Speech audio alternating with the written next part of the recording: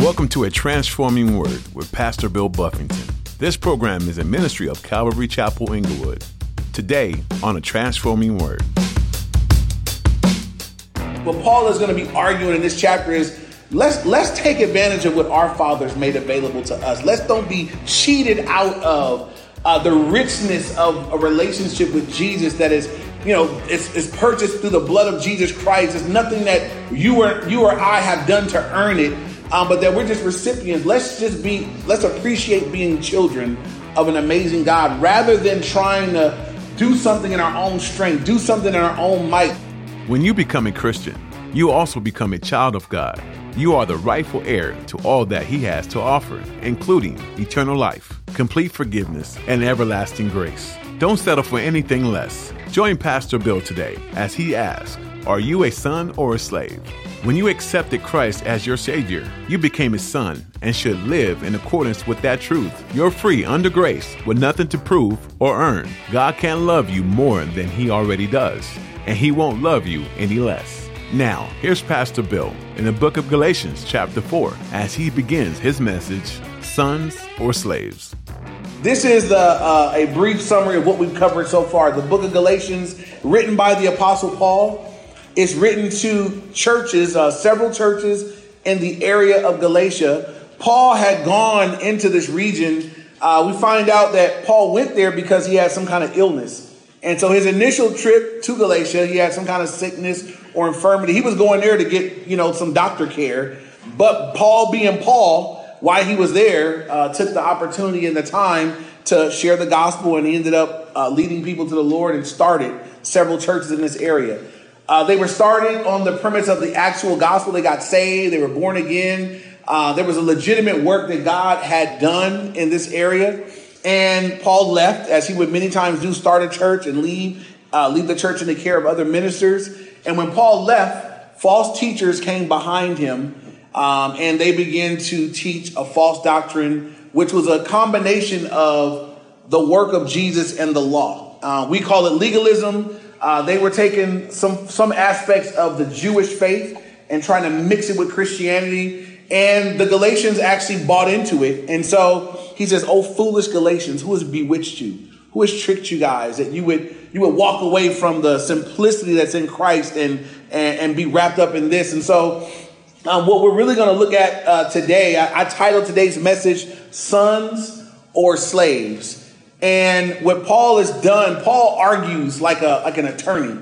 And he's made several points so far. But today what he's going to do is make the argument that we have the privilege to be sons.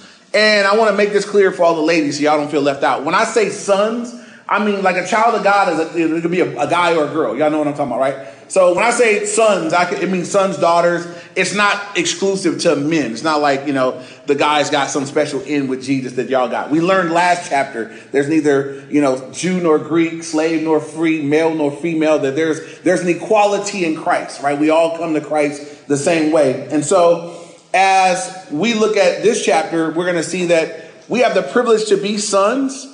And Paul is going to say, why would you go back to being under the law? Why would you go back to being a servant or a slave when you could be treated like a son? And he's going to make some arguments in this chapter. So look at chapter 4, Galatians chapter 4. Let's look at verses 1 and 2. Paul says, "Now I say that the heir, as long as he is a child, does not differ at all from a slave, though he is master of all, but is under guardians and stewards until the time appointed by the Father." Now, this is what that means. In their custom, if you were let's say I was a son in Jewish custom, and I was going to be heir of everything that belonged to my dad, everything that was going to come to me didn't come to me until I was age 40. So there are two different things that would happen in Jewish custom. First of all, everybody here has heard of a bar mitzvah, right? You guys heard of a bar mitzvah? Yes. All right. So obviously we don't practice that, but in the Jewish culture, a bar mitzvah was at 13. That was where the Jewish boy was considered. Now you're responsible for your own walk before God. They made that like their age of accountability. Now you've come into a place where you're responsible for God. You don't get any of the privileges of being an adult yet, but you're bar mitzvah. It's their coming into manhood ceremony. Then when a Jewish male was 40, Unlike our culture, when you were 40, whatever was coming to you in terms of inheritance would come to you at 40. Now you're considered a full-grown man with all the rights and privileges of being a man. So in our culture, if I have left something behind for my kids, when do they get it? When I die. And they don't get it a day sooner. When I turn 40, I'm still accruing what they're going to get. They don't get nothing yet, So, but in Jewish culture, when you were 40, there would be portions of, inheritance given over to the oldest male child would get it first, and so forth and so on. So what Paul is saying here is, look, let's say you live in a house as a Jewish person, but you're not 40 yet. So you're still considered a child, even though everything that's there is going to be coming to you, but they still treat you like a child. You're still there's someone else in charge of everything still. You haven't come into you haven't come into everything that's going to be made available. The Bible is saying that that's what it was like when you were under the law. Like you were under the law, you were in the family. There was all this that was coming, but it wasn't yours yet. It was going to come when Jesus was revealed, is what this chapter is going to teach. So what Paul's going to argue is, for someone that's coming to the full blessing, why would you ever want to go back? Why would you ever go backwards into, a lesser opportunity with the Lord? And I want you just to consider this, that there are privileges that children enjoy that someone that's not a child would not enjoy. Let's say you went to your favorite place to buy a beverage, a coffee place or whatever, and the person that made your drink. How would y'all feel if before they handed it to you, they just took a sip of it? That's really good. What is this? I've never tried that. That's really good. And they handed it to you. Y'all would be calling for managers and money back and all kind of stuff. We wouldn't accept that. But I got kids, and my kids do this to me with everything. They got this thing that the first sip is the best sip. So I've been caught up. I'm a grown man, but if I get them a drink, I take that first sip. And I'm like, yeah, I got the best sip. I've been fooled into this, but you would take that from a child, but you wouldn't take that from nobody else. Couldn't nobody else do that to you, My youngest son, BJ, he'll do this to me. He'll be leaving after church, and he'll leave with my wife. He'll put his arm around her waist, and he looks back at me like I'm leaving with your woman. And, now I'm telling you, any other male in this facility did that, I'm going to catch a case, But he can do that, the privileges of sonship. I give him a pass on that. And so, we have, as Christians, we're in this very privileged relationship with the Lord. And while in our culture, in our context here, I don't think anybody here is struggling with Judaism. But people struggle with different types of legalism. And what Paul is going to be arguing in this chapter is, let's take advantage of what our fathers made available to us. Let's don't be cheated out of the richness of a relationship with Jesus that is, it's purchased through the blood of Jesus Christ. It's nothing that you or I have done to earn it, but that we're just recipients. Let's appreciate being children of an amazing God rather than trying to do something in our own strength, do something in our own might. And that's what these guys were struggling with going back into legalism and trying to do it for themselves. And so look at verse 3. It says, even so, we, when we were children, were in bondage under the elements of the world. And so Paul, again, is taking them back. When you guys were under the law, that's what he's referring to as children. You guys were in bondage. The law was bondage. And we looked at last week how that the law was a tutor to bring us to Christ. And so we explained that there was never an intention on God's behalf that anybody here would ever look at the law and be able to keep it. There's more than 300 laws in the Old Testament.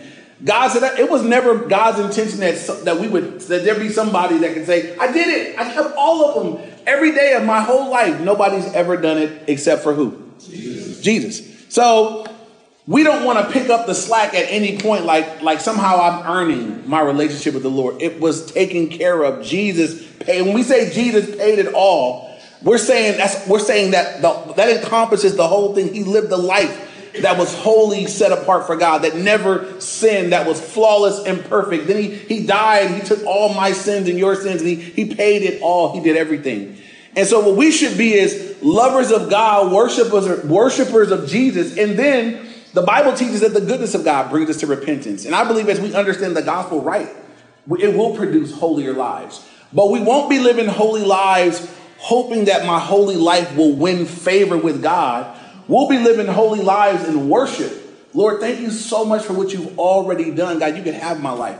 I willingly surrender my life to you, not so that you will, but because you already have. And that's the big difference between a legalistic relationship with God and a relationship with the Lord that comes through grace. When I understand grace, God's unmerited favor, God's done for me what I don't deserve. He loved me when I was unlovely. I'm responding to a great God, responding to what a great God has already done for me. What legalism says is, I'm trying to earn his favor. I want God's approval so bad. I want God to like me more. I wonder if I do this, maybe if I serve more, maybe if I give more, maybe if I do this more. And we're trying to earn God's favor like a little kid that just wants mom or dad's approval. And God's like, you already have it. Do you understand grace? I can't love you anymore. I already love you to the max. I love you when you were unlovely. So I don't love you more when you become lovelier or less when you become less lovely. I've loved you at your unloveliest. And so God should put the believer in this place where there could be a steady confidence that I am loved by God. I am received and accepted by God. And I'm responding in worship, and everything I'm doing is in response to what God has already done. I'm not trying to earn his favor. And so I want us to understand that we're not trying to earn something from God. I don't want you trying to earn what you already have, right? Sometimes, if your kids are playing a sport or if they're doing something, you'll see them doing it. They're looking to see if you're looking, to see what they're doing, And why do they do that? Because they want to see if they do something good, they want to see if you saw. If they do something bad, and I've done this as a parent, my kids may be playing a sport. If they do something bad, I look away. So then when they look to see if I'm looking, I look like I didn't see, but I saw it. You know what I'm saying? But they don't need to know that. You know what I mean? It's not going to help them out. But if they do something good, they look over. I look. I have my nephew for the summer, and I wanted to put him in martial arts where my son goes, and so I put him in. And the first week he got there, it was the first week there was a fight night. And I was not going to have him fight because I'm like, you haven't done it long enough. He was like, no, but I want to do it. I'm like, and I made a deal with him. I said, all right, well, when it comes to fighting, the one thing you can't be is scared. I said, there are going to be kids that are more skilled. The only thing that can beat skill is heart. So all I told him, I said, this is what you got to do because you don't have no skill yet. So I said, when you get close enough to sock, you got to just keep socking and don't stop socking until they make you stop, or else you're going to get beat up all night, something like that. You don't know how to kick yet, so you're going to get kicked on your way in. Take one to the gut. And I said, then get in there and just jab them, jab until they make you stop. And the deal was that there was a video game he wanted to play. I said, if you show up, all I need to see is that you don't quit. And I said, then I'll take you to play, whatever the game that he wanted to play. And I'm telling you, my guy did his thing. He went and he got pulled up afterwards. 2 kids got disciplined. They're like, look, it's his first night. He barely got his white belt. So I said, for him to be hanging with y'all owe push-ups. They had to do push-ups. But he went. But I'm telling you, every time he did something good, he hit a kid and he fell. He looked back. I was like, I see you, boy. I saw that, And he just looking back like, I want to make sure that, you see, I did it. I knocked him down. He really slipped. But I'm gonna give you the knockdown points. We might recognize that kids looking back, they want to be approved, but we don't want to become that. Where we're looking constantly for God to prove me. God's look, I've approved you already. I have approved you. God can't love you any more than He already does, and He won't love you any less than He already does. And so, if we can soak that in and receive that truth, then we can respond in worship in a biblical way to the Lord, the way that He wants. Not in legalism, not trying to earn it. So we challenge you guys here. I tell you guys, y'all need to be in fellowship regularly. That's not to earn favor with God. It's to learn about the God that you already love. Amen? While we worship, we don't yell at you guys, get up, worship God. If you know Him, it ought to be a natural thing. It's opportunity to worship Him with other people that love Him. I'm in. What's the name of that song? I'm going to sing it with you, That should just be the natural response, We challenge you guys to do Bible reading. Read your word. Stay in the word. Why? So you can know the God that did all these things. You'll know Him better, so you'll worship Him according to His truth. We don't say do that. I'm not a better Christian than you if I read the word. God doesn't look upon me more favorably because I read every day. But what will be different? I'll know God better. I'll know how to pray better. I'll know what He likes and hates better. I'll understand how to relate to him better because I'm spending time in his word, being where he's revealing himself. Doesn't put me in a place where God's like, oh, I love you more because you did that reading this morning, boy. You know what I'm saying? When you pray, I'm all ears. I'm not even going to listen to them today. You know, I'm clogging up my ears for that. They did one of them one verse reads. I'm not giving them no time. You know, God's not like that. He's available. He loves us. We're not earning anything. And I want us to understand that because that's what God wants. God's, I want you to understand grace. But I believe when we understand grace, we won't out of legalism do more. We will out of worship do more. And what we'll do out of worship is far greater than what you do out of legalism. If I'm just trying to earn favor, there's a point where I'm like, I don't want it that bad. You know, if I got to do all that for you to like me, then I end here. But if it's out of worship, you died for me. I was going to hell. Now I'm going to heaven. I used to be blind. Now I can see. I did not know God. I was not looking for God. God came pursuing and looking and found me. Now, God, I'll go to the ends of the earth. Whatever you want, you can have it. And so it just looks different and it tastes different. And then it removes that part of us that wants to be proud and arrogant. Because this happens in religious settings where men feel like they've earned what they have. It leaves room for pride, spiritual pride, which is maybe one of the ugliest forms of pride. We're proud of what we do and what we don't do.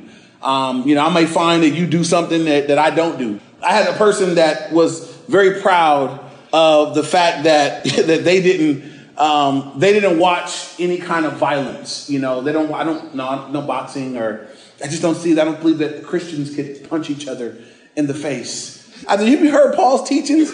Paul was giving sport. Paul was like, look, I don't want to be like a boxer boxing to win. I want to connect when I throw a blow. I'm like, Paul said, we don't wrestle against flesh and blood. He was using sports. And now that brother was at the Coliseum watching sports, I believe, So, we can get so deep and be so shallow at the same time. Please don't be that, Christians. He says now in verse 4, but when the fullness of the time had come, God sent forth his son, born of a woman under the law. And the fullness of time refers to, this is the time appointed by God where he was finally going to bring it into the law and bring people into fullness, a relationship with the Lord through Jesus Christ. Verse 5, to redeem those who were under the law, that we might receive the adoption as sons. And that was the goal of God. He was going to redeem those who were under the law. So there were Jews who were under the law that couldn't keep it, that were bummed out, that they couldn't keep it. And God says, look, I'm going to redeem all you guys out of that. There'd be a rescue attempt to bring all of you out of a place where you couldn't keep the law you were trying to keep. And God says, look, I'm bringing Jesus Christ who did it for you. And I think for the Jewish people who understood it right, that were there, that were under the law, they were like, man, this is laborious. I can't do it all. And then Jesus came and said, look, I did it all for you. Receive me.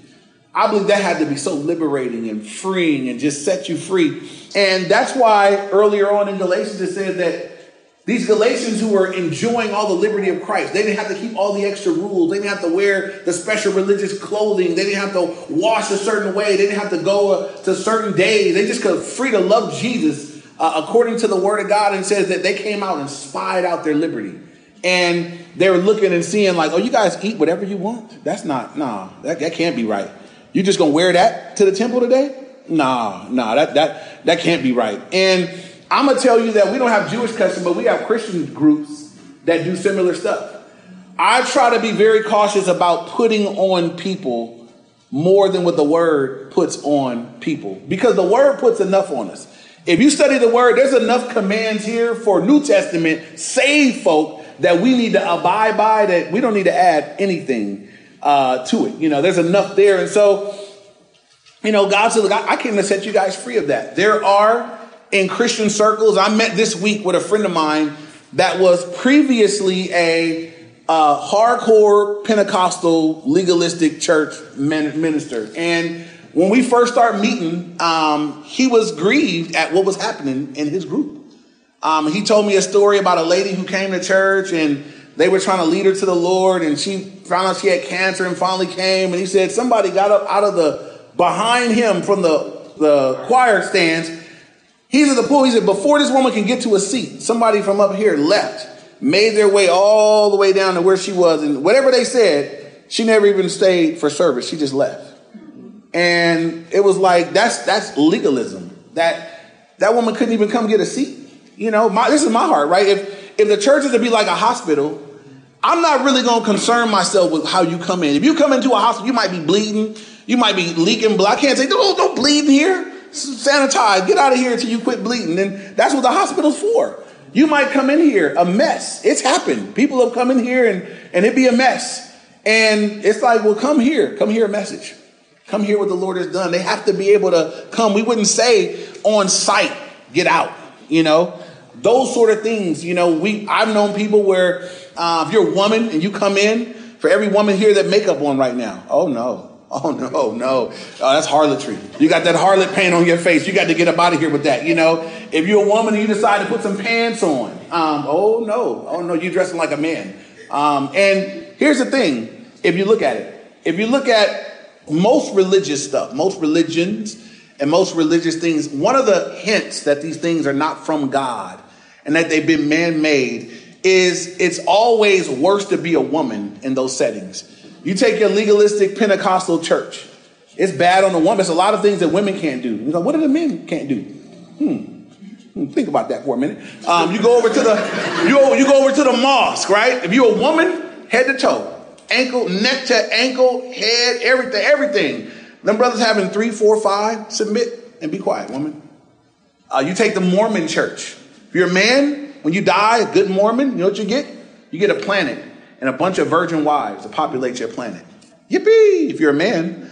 But what's a woman? I don't know no woman that's like, yeah, I get to be one of, no woman shouting to be one of, if you're an Orthodox Muslim and you die taking out infidels, that's the highest mark. You die taking out non-believers.